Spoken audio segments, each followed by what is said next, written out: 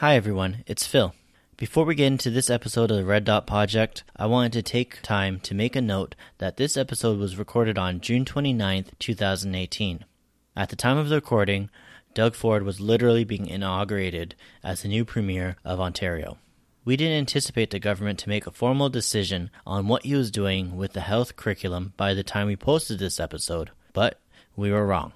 The Education Minister, Lisa Thompson, announced that this fall, schools in Ontario will be working from the 42-page curriculum that was taught in 1998 to 2014. This curriculum does not mention same-sex relationships, gender, consent, or online safety. The most recent curriculum provided improved information, skills, and strategies needed to keep our children and youth healthy and safe. From affirming gender-diverse youth to recognizing signs of cyber abuse, it is essential that education in Ontario reflects the realities of the 21st century. We at Red Dot Project and Red Dot Project want the students of Ontario learning from a current and inclusive curriculum, one that supports all of Ontario's families and children. Enjoy the podcast. Did your parents talk to you about the birds and the bees? Yeah, my mom did. She planned a whole special day for her and I when I was about 9 years old.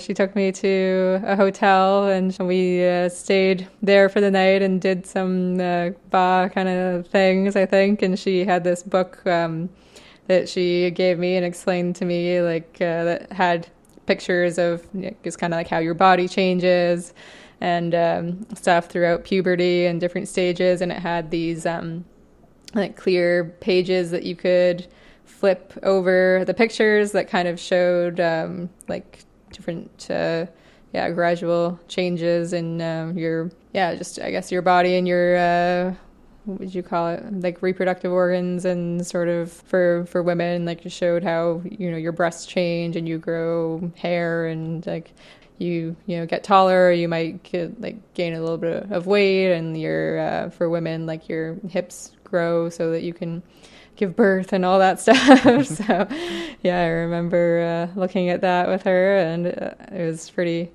interesting, and yeah, I thought it was a good experience for me. Did your sister get the same thing? I think something similar. I don't remember if it was quite as in depth or like the same sort of special day as me, I guess, because I was older, so my parents maybe thought it was much more of a big deal with me, and then when it came to her, it was just kind of assumed that she might have known some of it already, or it wasn't as quite as important, or they didn't need to go into quite as much detail as they had with me. I got none of that. Mm-hmm. I didn't get a hotel room. I didn't get actually any talk about that at all. So I think you're a little lucky there. Yeah. My mom's a nurse, so maybe that's why she kind of had more of an understanding about those kind of things, or it wasn't as awkward for her to talk to me about it. Yeah. Do you remember when you first had sex ed class? I think it was grade 4 or 5. Yeah, I don't remember what the first kind of topics were. I remember learning about menstruation, I think in grade 5 or 6, and there were all sorts of jokes and inappropriate comments. I remember in grade 5, I think, when I first, I think, really started learning about it, that I can remember. And I remember a guy that was sitting next to me, there was a question where we're learning about the female reproductive parts and stuff like that, and then I think the teacher asked what are some of the things that you know, and the guy whispered to me, he's like, say flamingo tubes. And I did, and I was not right, but we thought we had it. So, for those who don't know, women do not have flamingo tubes.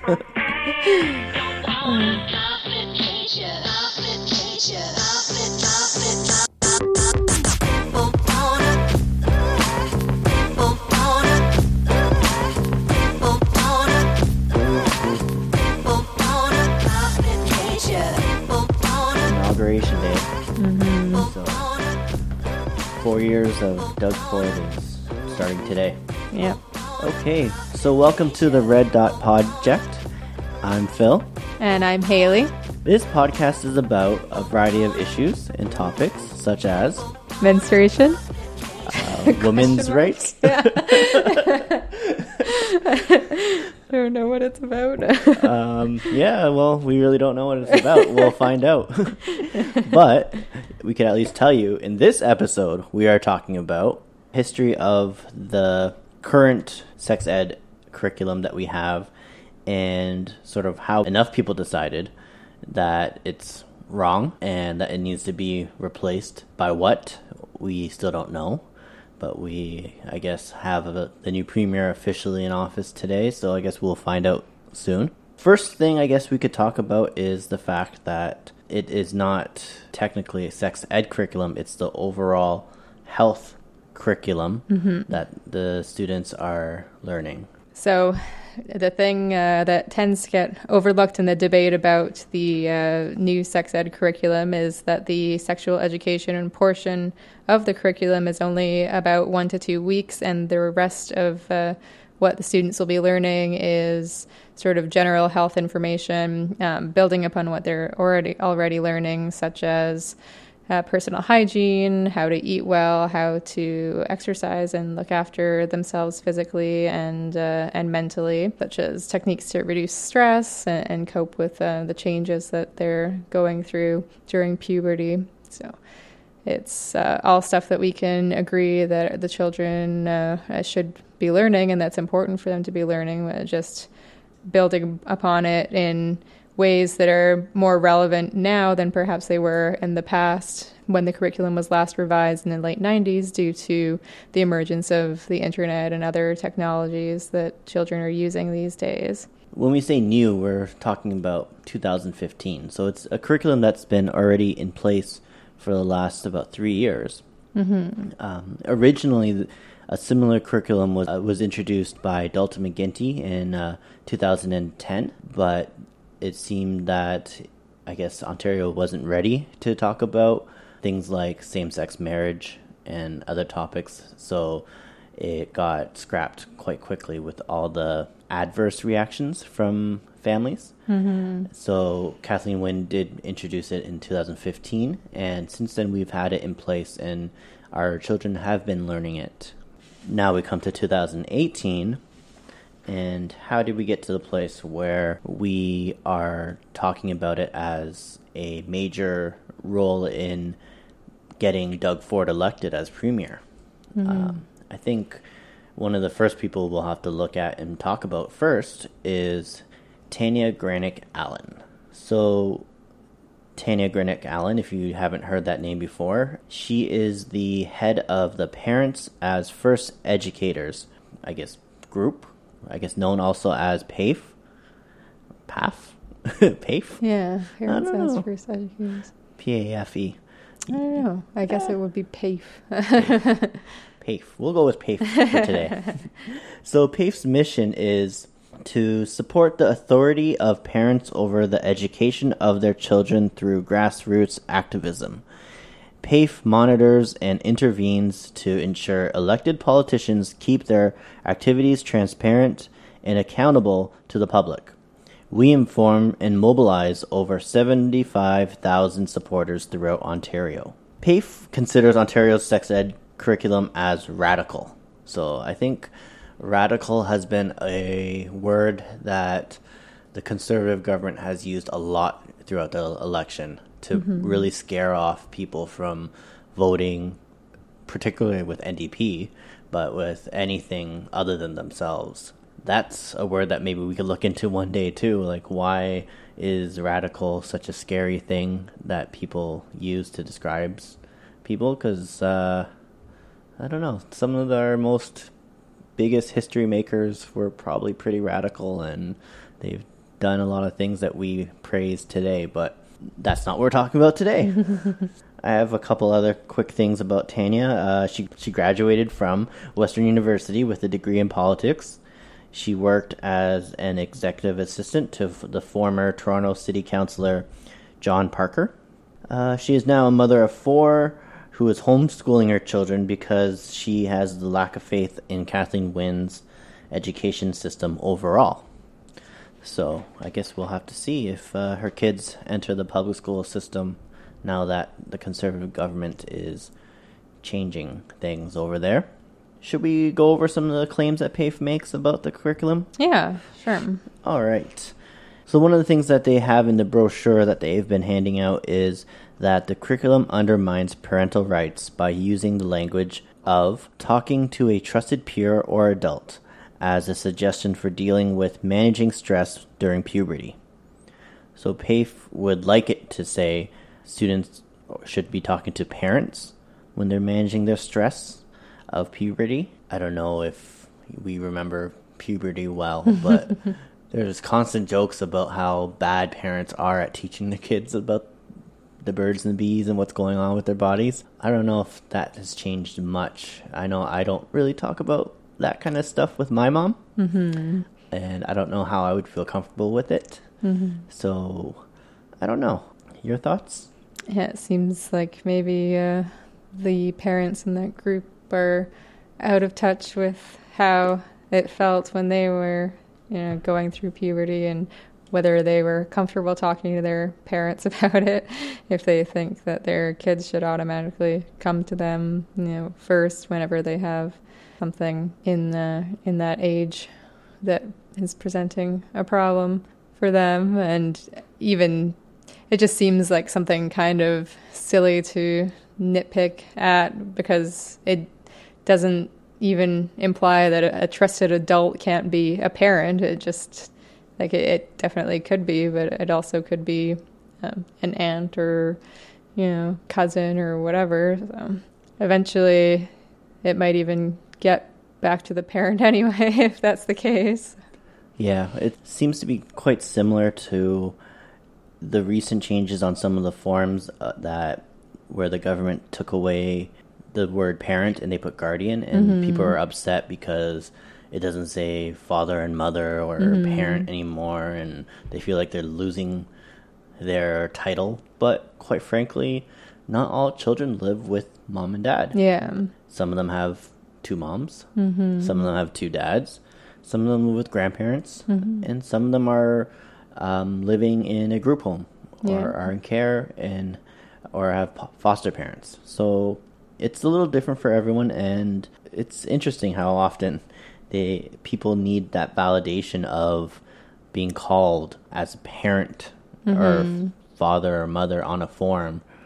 Like, that changes things in their regular life. But moving forward on their lovely brochure that they have, and I say lovely as in sarcastic, but in grade 8, when identifying sources of support regarding sexual health, PAFE did not like that parents were listed after teachers and health professionals on the list of places students could go to for support. So when the curriculum did list parents, they didn't like it that they were lower on that list, which I don't think the list was numbered. But they wanted the parents to be, I guess, top of that list there.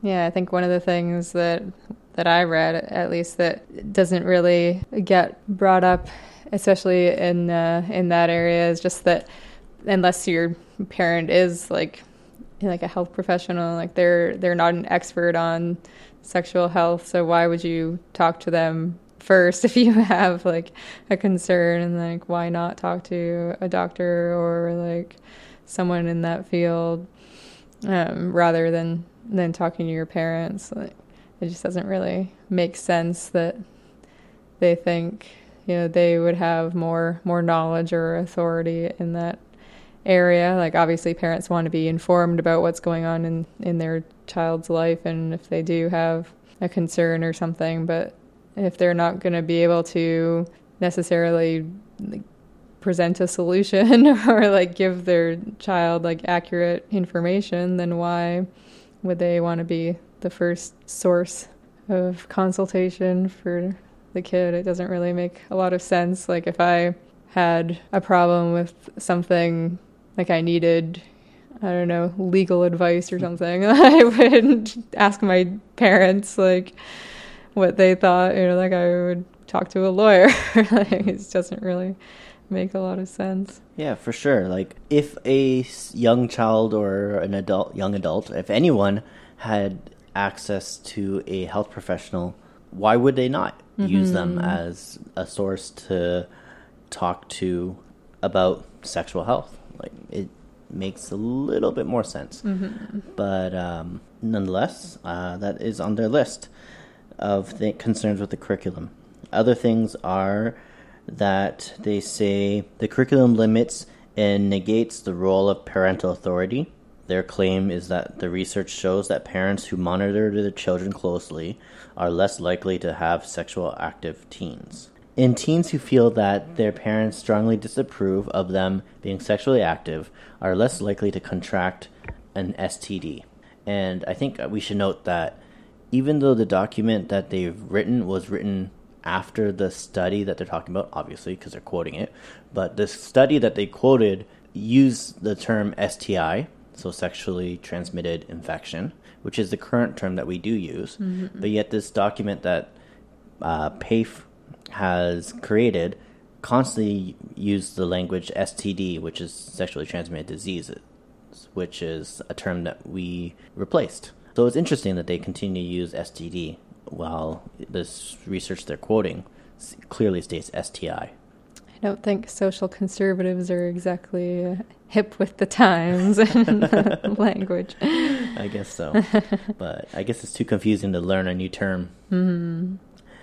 Well, other things that they are looking at or they disapprove of is in grade 7, they don't like that it says that people who think they will be having sex should carry condoms so they can have it when they need it. You know, condoms only prevent 99.9% of STIs, but I guess children shouldn't have it because if they have it, then I guess they're worried that they would use them. So wouldn't that be the same type of mentality you would have with a gun? If you have a gun, then you would use a gun? Yeah, you'd think so. Well, but it's for protection. That is true. Oh, sort of like a condom. Also in grade 7, they worry that anal and oral sex is discussed. Students are told sexual health includes understanding what gives you pleasure. I think one of the things that I understood from kind of going through the curriculum and some of what the teachers and the people who have been training the teachers on this new curriculum have to say is that those topics, really the ones that deal with oral sex and anal sex or whatever, like they're not mandatory. Like the teachers don't have to talk about that in the classroom, and it's not as if they're telling the kids like this is how you do it. It's just something that kids are gonna learn about, you know, from other sources like the internet, and they're going to have questions and they're going to be curious about what it is, so the teachers can explain it or give examples, but it's not something that they're mandated to teach about. It's just an example that is optional. And there are a lot of things that some of the critics like Tanya Granick-Allen and other that group seem to be worried about, that they've kind of nitpicked from the curriculum that they're saying are mandatory and that teachers have to teach when they're not, and that's definitely one of them. Yeah, for sure. So there are expectations, obviously, that the teachers have to teach, but like you said, the anal sex part is part of an embedded example that is completely optional for the teacher to use. It's actually in the curriculum when they talk about anal sex, it's talking about the risk of HIV transmission, and they talk about vaginal and anal sex without a condom, and that's what it's referring to. So, which I believe is a fact that there's a high risk of HIV transmission if you have sex without a condom with multiple partners. It's in the broader picture of like how different STIs like HIV are transmitted and how you can protect yourself, which is obviously one of the most important things about sex ed education for children and young adults to know. So it's not as if those two things are separate, like it goes hand in hand to talk about sex and to talk about safe sex and protection. So if it's in the context of protection and safe sex, I don't understand why there would be such a problem with it. Neither do I. When we look into the curriculum a little bit further, I guess we will talk about that a little more. And Tanya Granick Allen, that is the major talking point for her that got her to the position where she was considered for the leadership of the Conservative Party. In the first round, there was 4 candidates. It was Tanya Granick Allen, Doug Ford, Christine Elliott, and Caroline Mulroney. Yes, Caroline Mulroney. So why Tanya Granick Allen is so popular is actually through one of the first debates on the TV show The Agenda with Steve Paikin. One of the comments that she made was regarding when she was asked why students aren't doing so well in math, and her quote was more or less, students would be doing a lot better if they weren't distracted by talking about anal sex in the classroom.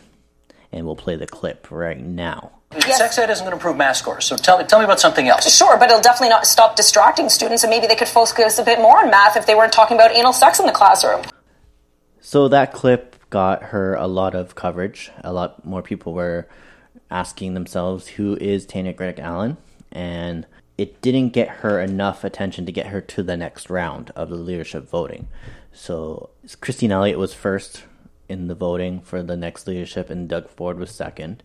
And that's why she actually became so important for Doug Ford's win, is because Doug Ford then at that point got her support, which brought her supporters over to Doug Ford's side, which actually is credited by a lot of people to why Doug Ford was able to get the edge on Christine Elliott and secure that leadership position. Shortly after that, on May 5th, Doug Ford did announce that Tanya Granick Allen, would not be a candidate for the PC party. The main reason, I believe, were some comments that she had made in the past that were homophobic, and also things she had said that were anti-Muslim and just sort of really discriminatory to several groups in general.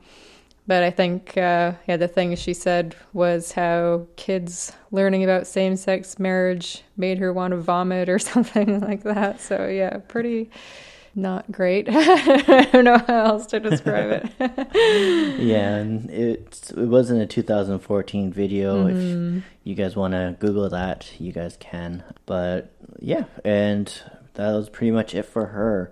Doug Ford still was able to retain a lot of her supporters through the election that happened, and we know how that election turned out with the Conservatives getting a majority government. I think, especially after he kicked her out, it was sort of the realization that she had all those supporters who, because she was really for repealing this curriculum, and that's what a lot of her supporters wanted as well. So then Doug Ford kind of took on this task as well, and that's I guess when he kind of started saying he was going to repeal it as well.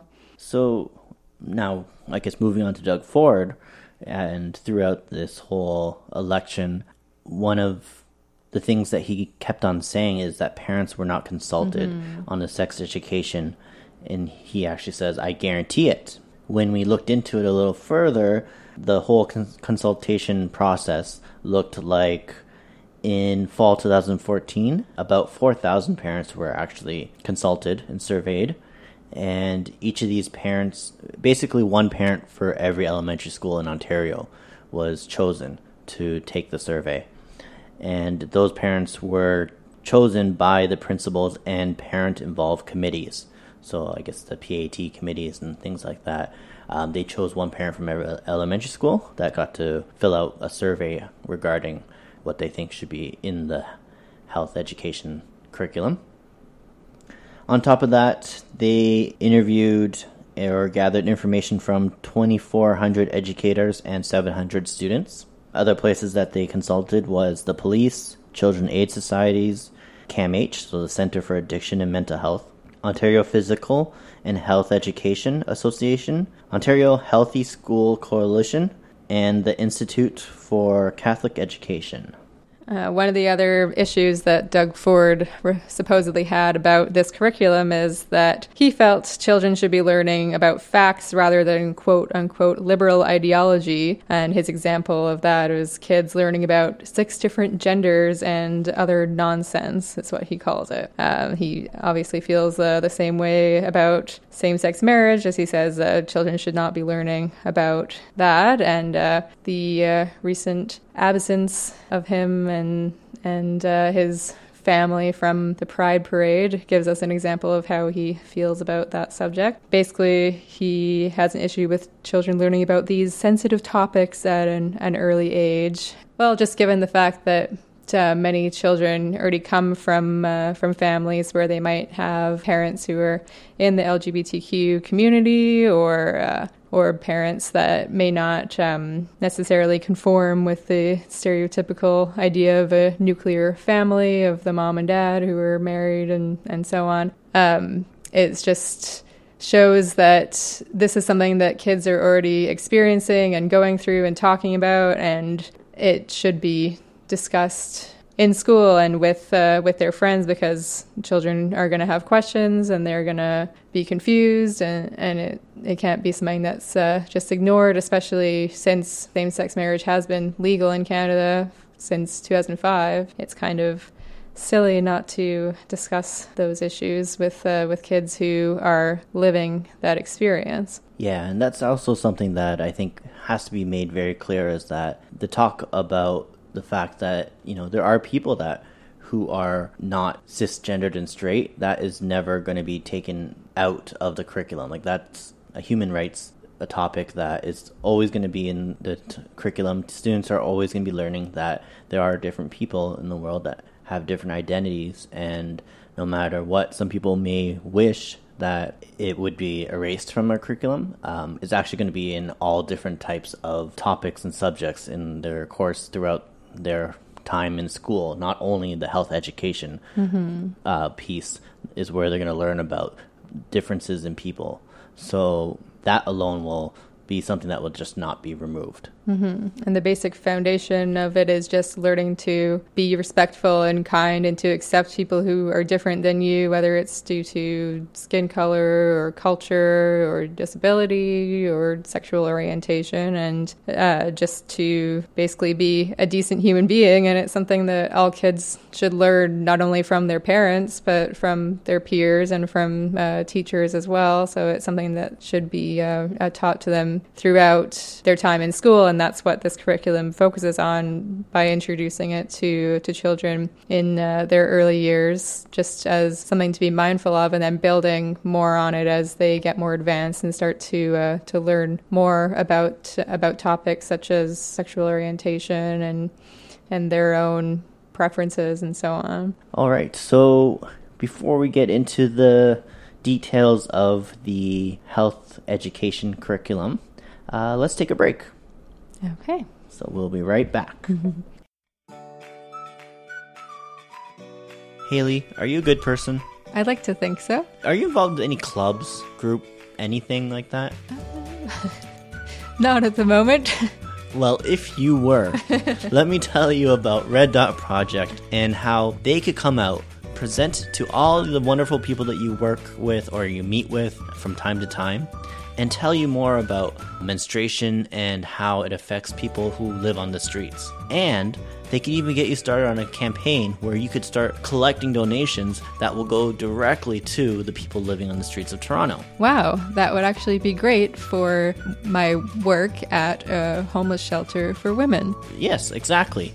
So, if you, like Haley, are a good person, you work somewhere, or you know people in general, you don't have to know them well, and you want to be an even better person, you could just look up red.projecttoronto.org and find out how you could set up a campaign and information session today. So check out red.projecttoronto.org. Welcome back to the Red Dot Project. We're going to continue talking about Ontario's health and sexual education curriculum, as it is our topic of the day, with Doug Ford being inaugurated as Ontario's new premier today.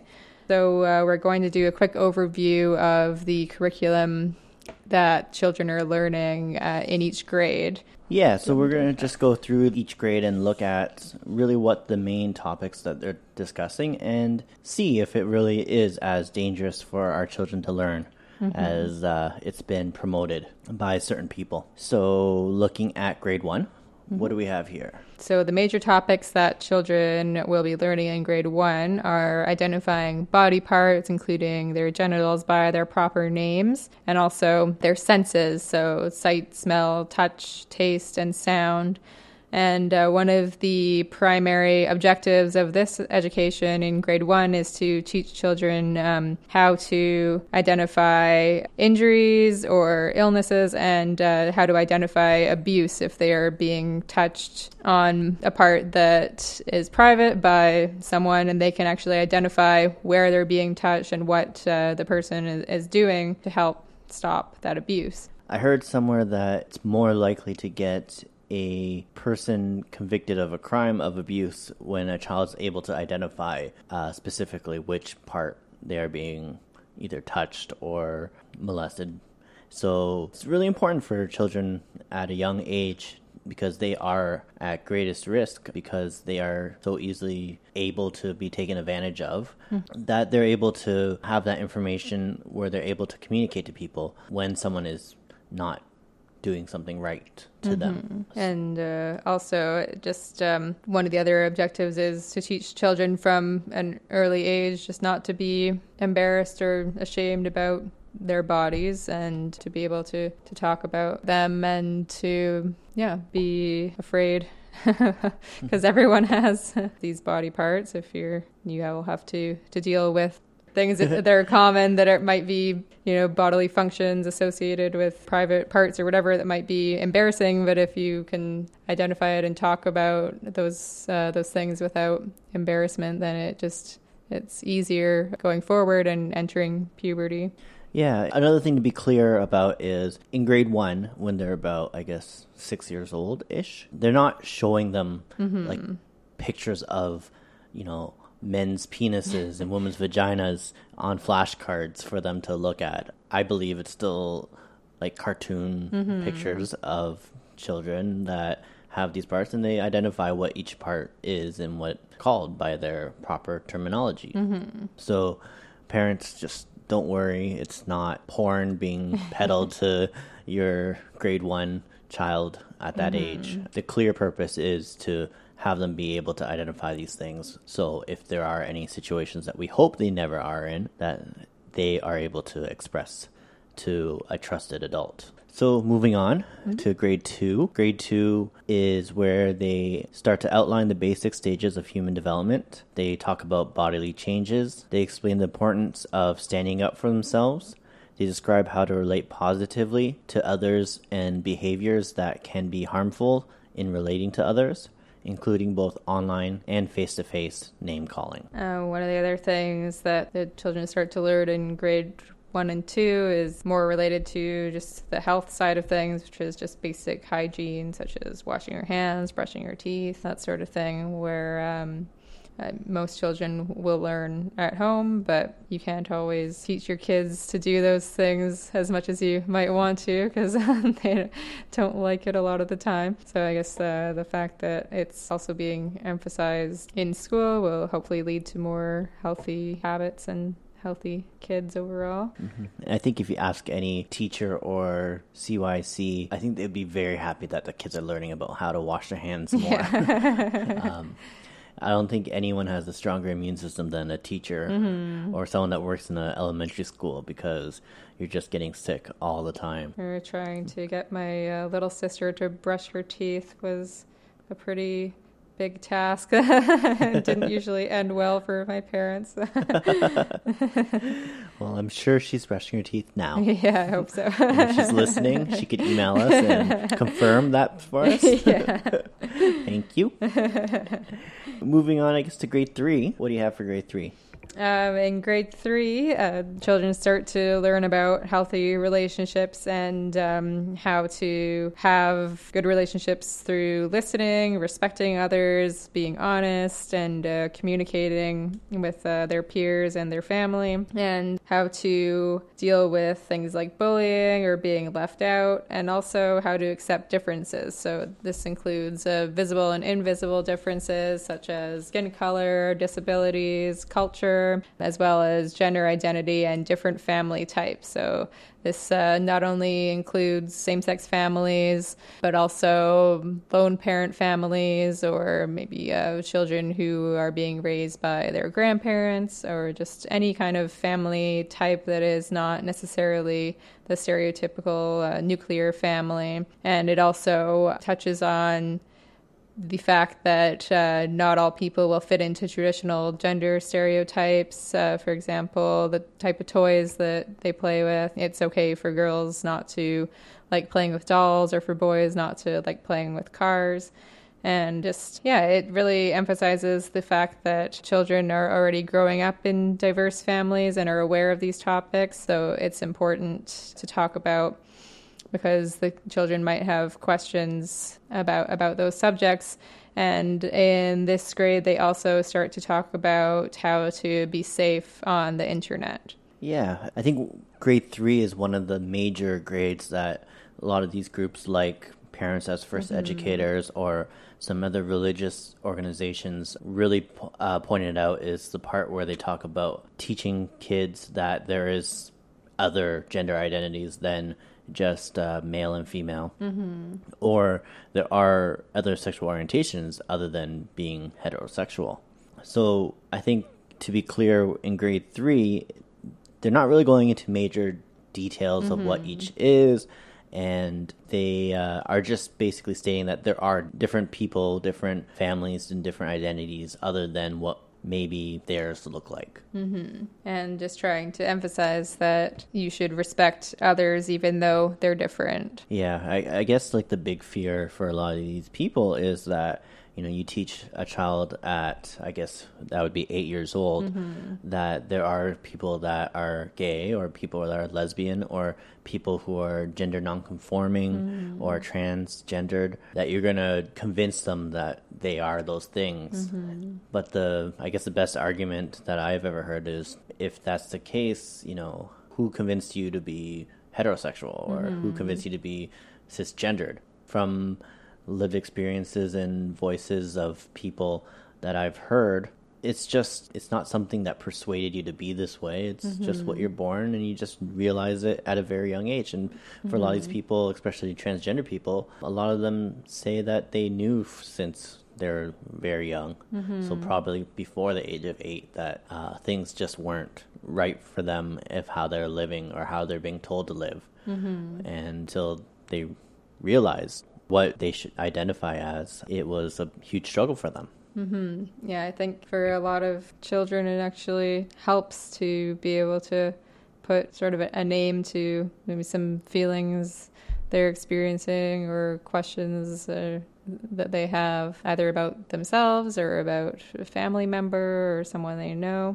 Just helps to be able to identify what might be going on, and to kind of make it easier to understand, and just to make them feel like they're not alone, or that they're not abnormal in any way. Yeah, and I think, when you think about like age 8 and up, that's when, you see a lot more of these children that start to notice the differences of each other. And unfortunately, a lot of those times is when kids will start to pick on other kids about those differences. And there is so much power when a organization or the system itself clearly states that people are these differences, and that's okay, of how that influences everyone into just not using those things as topics to bully people on. When the system or organization clearly states that those are valid identities to have, or ways to live your life, then a lot of people just don't see it as a big issue anymore, and they move past it. And that's, I think, a lot in part of what that grade 3 learning objective is just people are different, and we should accept everyone for being different, and that's, I think, really what they're going for with that grade. So going on to grade 4, we start to see where students are able to describe the physical changes that may occur during puberty, as well as the emotional and social impacts. They demonstrate an understanding of personal hygienic practices associated with the onset of puberty, identify risks associated with communication technology, and describe how to use them safely, describe various types of bullying and abuse, and identify appropriate ways of responding. So grade 4, you're about 9 years old? Yeah. 9. So I guess, that's a pretty okay age, I guess, to learn about puberty. That's when I started learning about it.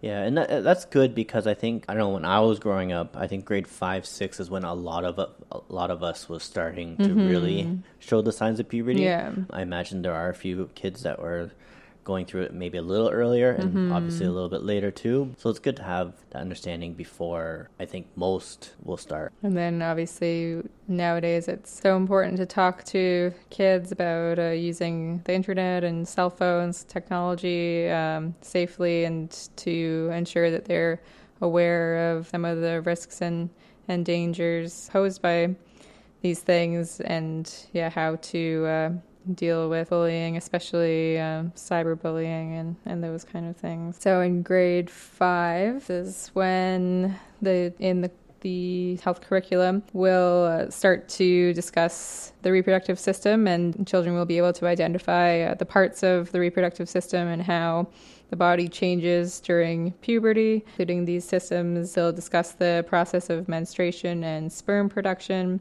and the emotional and interpersonal stress related to puberty, as well as strategies for managing this and improving mental health and well-being.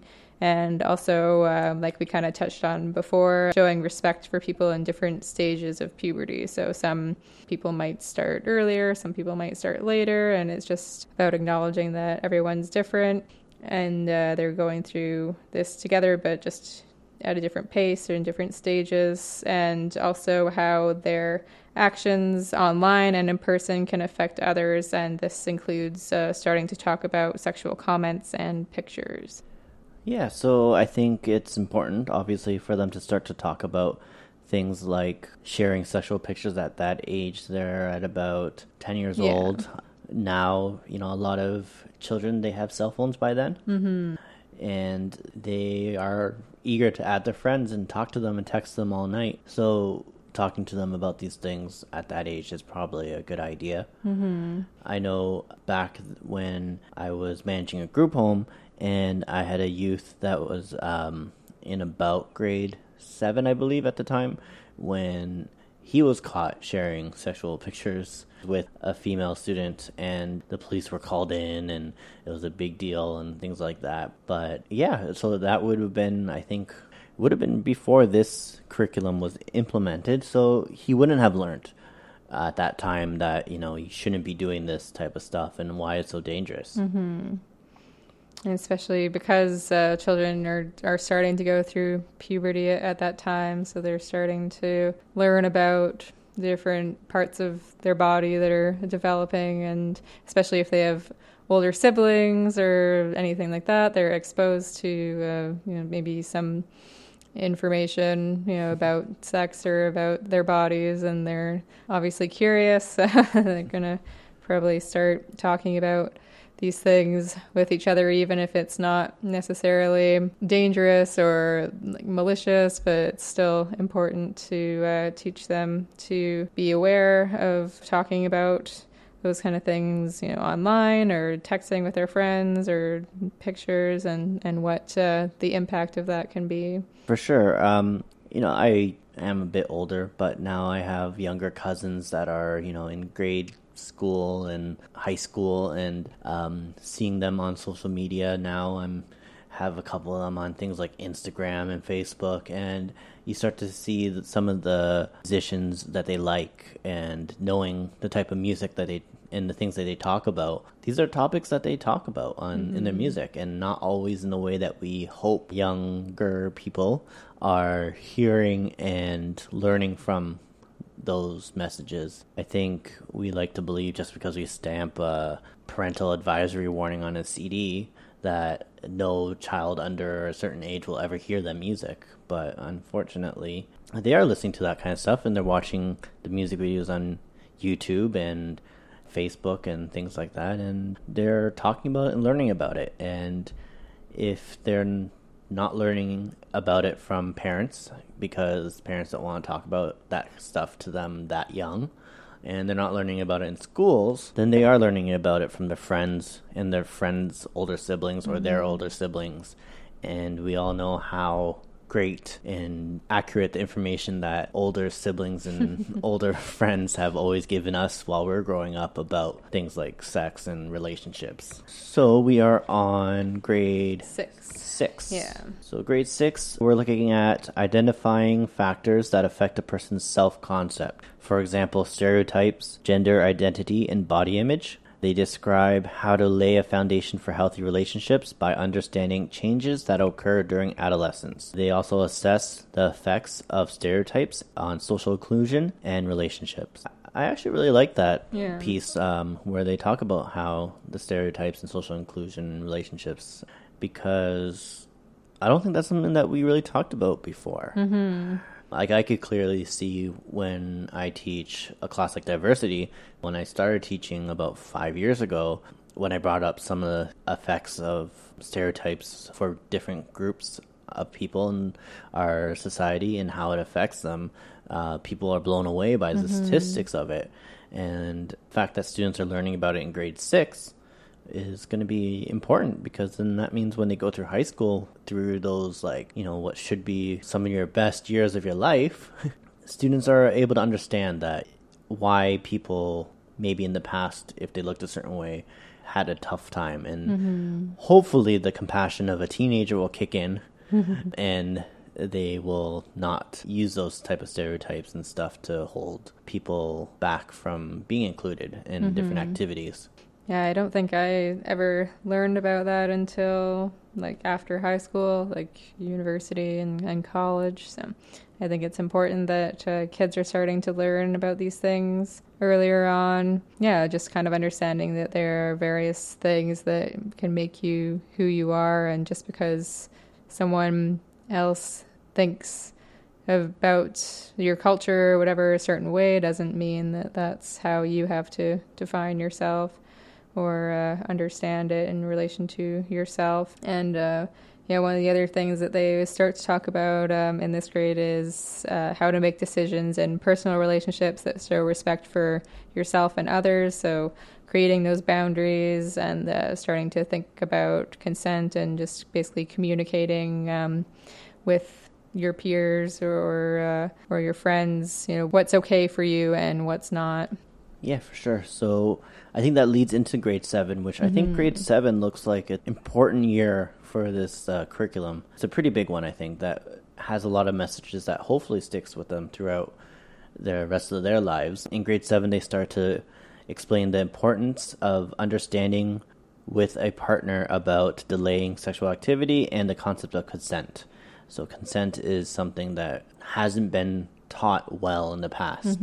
And now we look at this era of Me Too movement and Time's Up, and we talk about how, you know, a lot of these issues that we've come across, learning how to get proper consent was a big issue for, and it was a scapegoat for a lot of these people, saying that they thought they had it when they really did not.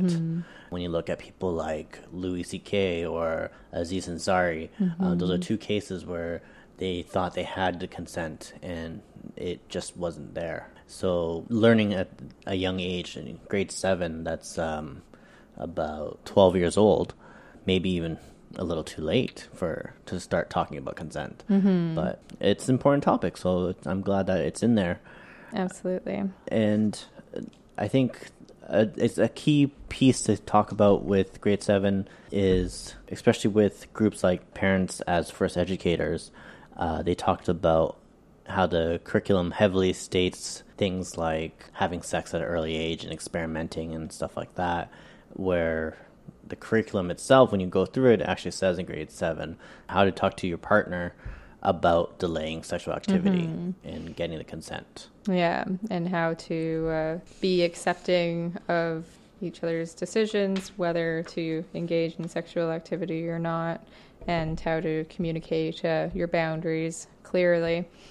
And it also starts to talk a bit about STIs and preventing them and preventing pregnancy as well at this stage, as well as some of the things to consider, physical, emotional, social, and psychological factors when deciding whether you want to become sexually active or not, and then how your relationships with others and your sexual health may be affected by changes that you're going through in puberty. It also talks about bullying and harassment, also talks about sexting, topics like that that are definitely a real thing for grade 7. As much as we like to pretend that 12-year-olds don't know what those things are, unfortunately now they are heavily involved in probably all of those things, most of the children in that age group. And when you just ignore it, what happens is it continues throughout grade 8 and on through high school, and it's unnecessary prolongment of bullying and harassment that just shouldn't have happened if we just teach children at an early age the negative effects that those things have on people. And the consequences can be a lot more severe, obviously, if it's not dealt with at a younger age. If the children don't know that it's wrong, they can end up in trouble with the law and with police, and that can leave a lasting impact on their lives when they leave school and try to enter the workforce and things like that. So it's important to teach children not only about the impact it has on other people, but the consequences that engaging in that sort of behavior could have for themselves as well. So moving on to grade 8 now. So in grade 8, they are identifying and explaining factors that can affect decisions about sexual activity. They demonstrate an understanding of gender identity and sexual orientation. They demonstrate an understanding of contraception and the concept of consent. And they analyze the benefits and risks of relationships involving different degrees of sexual intimacy. And then I think it was in this one that they also talk about the sources of support for sexual health, which includes health professionals, parents, community groups, religious and spiritual leaders, which is one of the things that the PAFE group had an issue with, that parents weren't listed first on the list of people that children should come to for support. Yeah, for sure. You're about 13 years old and you are starting to think about these things, and puberty is probably full on at that point. I don't know if your parents are going to be the first person you go to. If you have parents that you're open to talk about this stuff with, then that's great. But if you have any adult that is trusted that could give you good information, I think that's important to have. Which is interesting because also like they talk about how they want parents to talk about these things with their children, but at the same time, in the same pamphlet, they talk about how parents need to shun sexual activity and things like that so the kids will never have sex while they're teens, and stuff like that. So it's like if kids are interested in sex, but then the only message they get from parents is that never do it and don't talk about it, then I don't know if that's the best person to go to about certain things like that. It always reminds me of the scene in Mean Girls with the sex ed teacher, don't have sex, you'll get pregnant and die. Yeah, and yeah. That's the other one. I think it's you'll get chlamydia and die. And I think there's a lot of people that have those ideas still, and that's probably why it's so funny. Yeah. Okay, so grade 9. What do you have for grade 9? Grade 9 is they will continue talking about STIs and pregnancy prevention, and also continue talking about gender and sexual orientation, as well as the impact of media and culture and stigma on our ideas about gender and sexual orientation. We'll continue learning about building healthy relationships, consent and sexual limits, and how to apply the knowledge that the students have gained about sexual health to real life, including the benefits and risks of relationships and internet and technology use, such as texting, pornography, and personal photos. I think that is probably a great time, grade 9, to really talk about a lot of those topics a lot more. You're entering high school for a lot of these students. So we all know what high school is like. If you've ever watched an episode of Degrassi, you would probably know that all these topics are stuff that you experience, and that all the students of Degrassi has experienced probably from like the first season on. So these are real things, and that fact that they're learning them is pretty good, I think. So let's see, grade 10, we have them demonstrate an understanding of factors that enhance mental health, describe factors that influence sexual decision-making, describe some common misconceptions of sexuality in our culture, and explain how these may harm people. Explain how being in an exclusive relationship with another person affects them and relations with others. That's a pretty big topic. Well, all those topics are actually pretty big. Actually, one of those things that I've never thought that they would teach in class is how being in an exclusive relationship affects you, and it also affects people around you. Yeah, I thought that was an interesting one as well, because it's definitely not something that you really consider. But if you're, in grade 10 or 11, and you get your first partner, and you sort of like, the world just kind of revolves around that person, right? You may not hang out with your friends anymore, and like your family and everything. Just everything else just kind of becomes a lesser priority. So, and that does affect you, and it definitely affects your friend. It's, like I remember feeling that like sort of anger or like resentment towards one of my friends when she got a boyfriend and sort of just ignored me, and but it's definitely also important to teach kids about that, because it could be like a sign of dating violence or abuse if your partner is trying to control every aspect of your life and who you socialize with and so forth. For sure. Like, I still have friends, and we're in our 30s, that disappear when they get in a new relationship. So it is important to recognize those type of things, and the fact that they're learning about it in grade 10 is pretty good.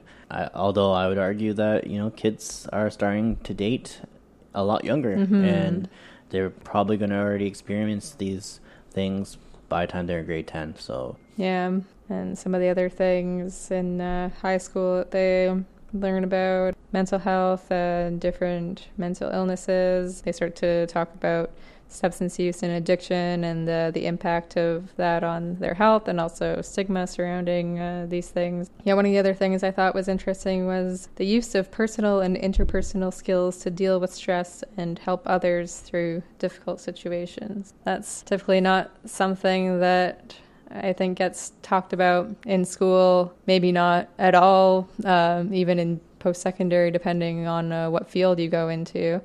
So I think it's important to talk about that.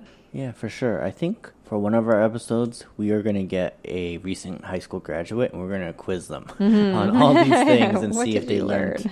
I think I know a few that I could get them to come in and talk to us and see really, have they been learning these things, and how has that affected them. We're at grade 12 now. So grade 12, they should be able to demonstrate an understanding of the effects and legal implications of different types of harassment, violence, and abuse in different relationships and settings, and describe ways of responding to and preventing them. They should be able to demonstrate an understanding of how relationships develop and how to maintain a healthy relationship. all good things, I think. Yeah. There's not much I could say or add that other than, some of these things they should learn earlier. Another one was using their strengths and interests to work towards their goals, which I think is something that's really important, and not just for health or sexual education, but just in general to build that in kids, to know that they have things that they're good at and that they can use those to get to where they want to get in their life. And just promoting critical thinking in general, especially about how relationships are portrayed and how to make this more inclusive. So, for example, changing the way that relationships are pretty much always presented as just heterosexual relationships or nuclear families, and kind of analyzing that and saying how this doesn't represent the way things actually are. Yeah, so that wraps up the curriculum. Any other things that stand out for you?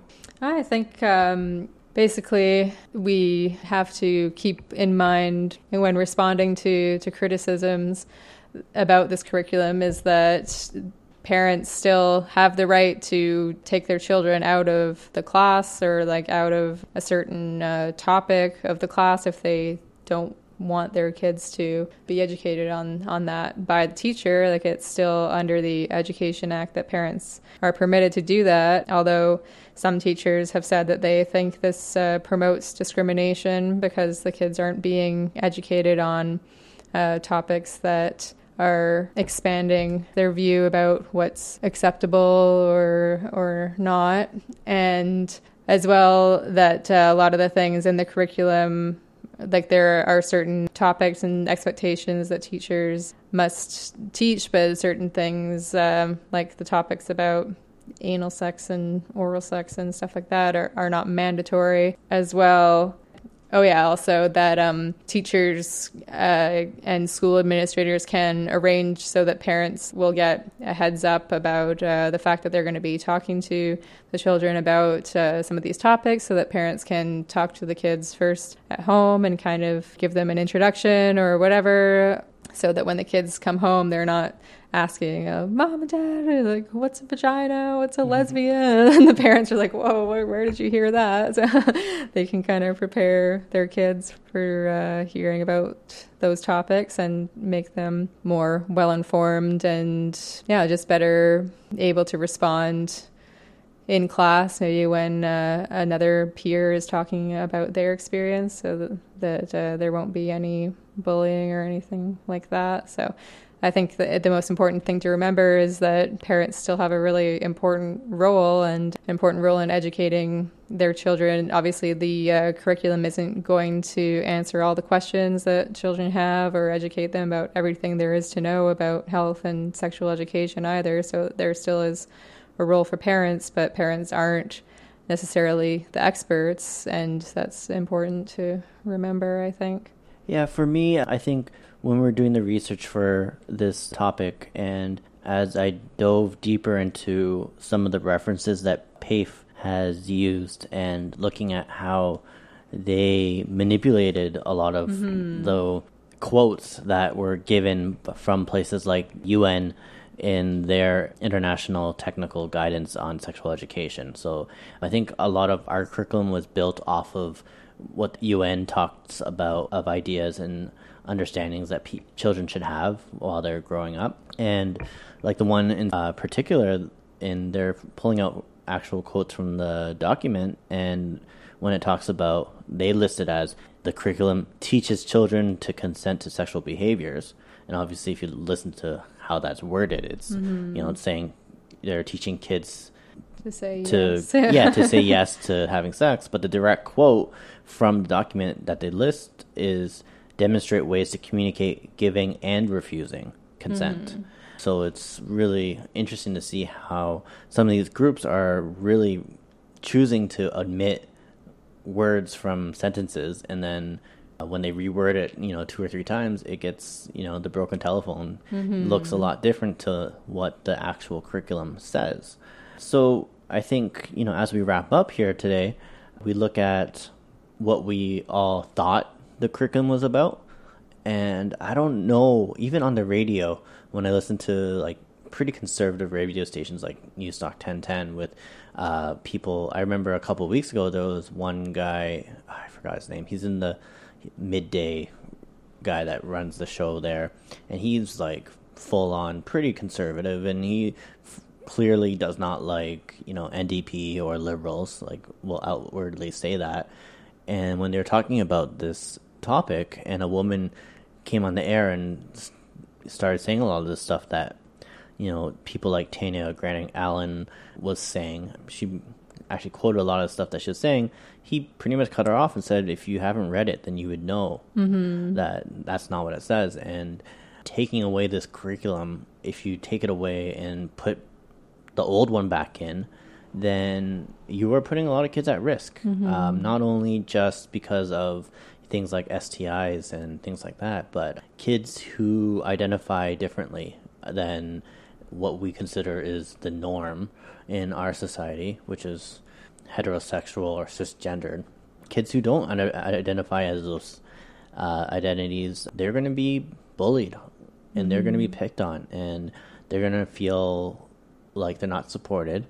And when you look at suicide rates for people who are transgendered, you look at the numbers and you see people who consider or have suicidal ideations, that when they're still trying to figure stuff out compared to when they actually have the support and they are transitioning, it's like it goes from like almost everyone to almost non-existent. So when we're able to build these systems that are more inclusive and accepting of people for the differences and encourage other people to be inclusive also, you know, you're going to see a lot more children that are just growing up happier. I think the two main elements of the curriculum that I took away from it are acceptance of other people and of differences, and also like self-acceptance and sort of that body positivity and not being, you know, ashamed or embarrassed about your body. I think those are the two main things that it seeks to teach children, and those are, well, some of the most important things to take away from it, I would say. Obviously, the elements about sexual health and consent and those things are super important as well. But I think those two overarching messages are what is really needed to move the curriculum from what we had, you know, 20 years ago to what's important and relevant now. And if you repeal that and take that away, then it's just kind of, it's not serving the needs of what the population looks like today. Yeah, and I think that's the biggest thing I think that we have to think about is we hear about all these changes that Doug Ford will put in place, but we don't know what exactly they are. He talks about taking stuff away and replacing them, but with what? And I think that's why so much of us are concerned, especially with, in particular, this, is we just don't know what he's going to replace it with. Like, we know what he says he's upset about, and if he chooses just to take those things away, it doesn't mean they don't exist for the lives of these children who are supposed to be learning these things. So what is he going to replace it with? And I guess that's something we'll have to find out in the next little while. Well, as you could hear the music playing right now in the background, that means our time is just about up. Thank you for listening to another episode of Red Dot Project, and stay tuned for future episodes. You can support us by following us on Instagram or Twitter at Red Dot Project. We will be trying to put out as many episodes as we can, and we will let you know when the next one's up. If you have some time, also subscribe, rate us 5 stars hopefully, and comment. And you could also email us at podcast@red.projecttoronto.org. So until next time, I don't know. Bye.